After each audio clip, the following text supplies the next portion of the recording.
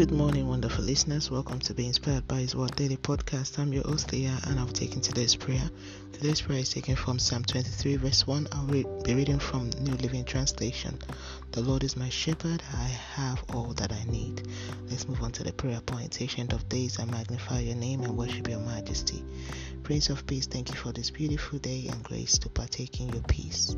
Lord, thank you for the forgiveness of sin and your blood shed for my salvation. Father, thank you for being Jireh, my provider, always.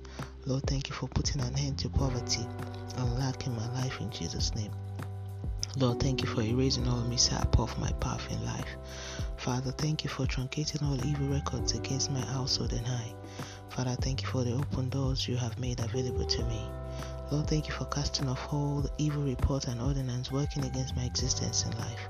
Lord, thank you for supernatural power to degrade and be a blessing that you have endowed me with. Lord, thank you for the life of the verses for this daily prayer, all impacted by it in our household, for giving us divine abundance in all areas.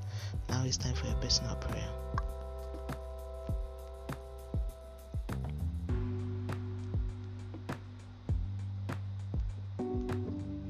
May the Lord accept our prayers in Jesus' name. Thank you, Abba Father, for answered prayers in Jesus' name. Let's move on to daily confession. Sin shall not have dominion over me. I am operating the power of the Word of God. I'm the righteousness of God by faith, as Jesus is, so am I in this world.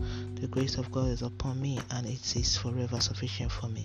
My life is a place of testimonies. I can never be defeated. I live above all forms of delay, discouragement, and disgrace. My destiny is settled in Christ always. My season of turnaround is here. I am next in line for miracle in Jesus' name.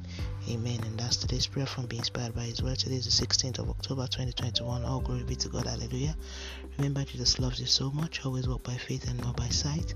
Don't forget to be a blessing to someone by sharing this, and tune in tomorrow for another wonderful time of prayer to the glory of God and by His grace. Have a wonderful day and God bless you.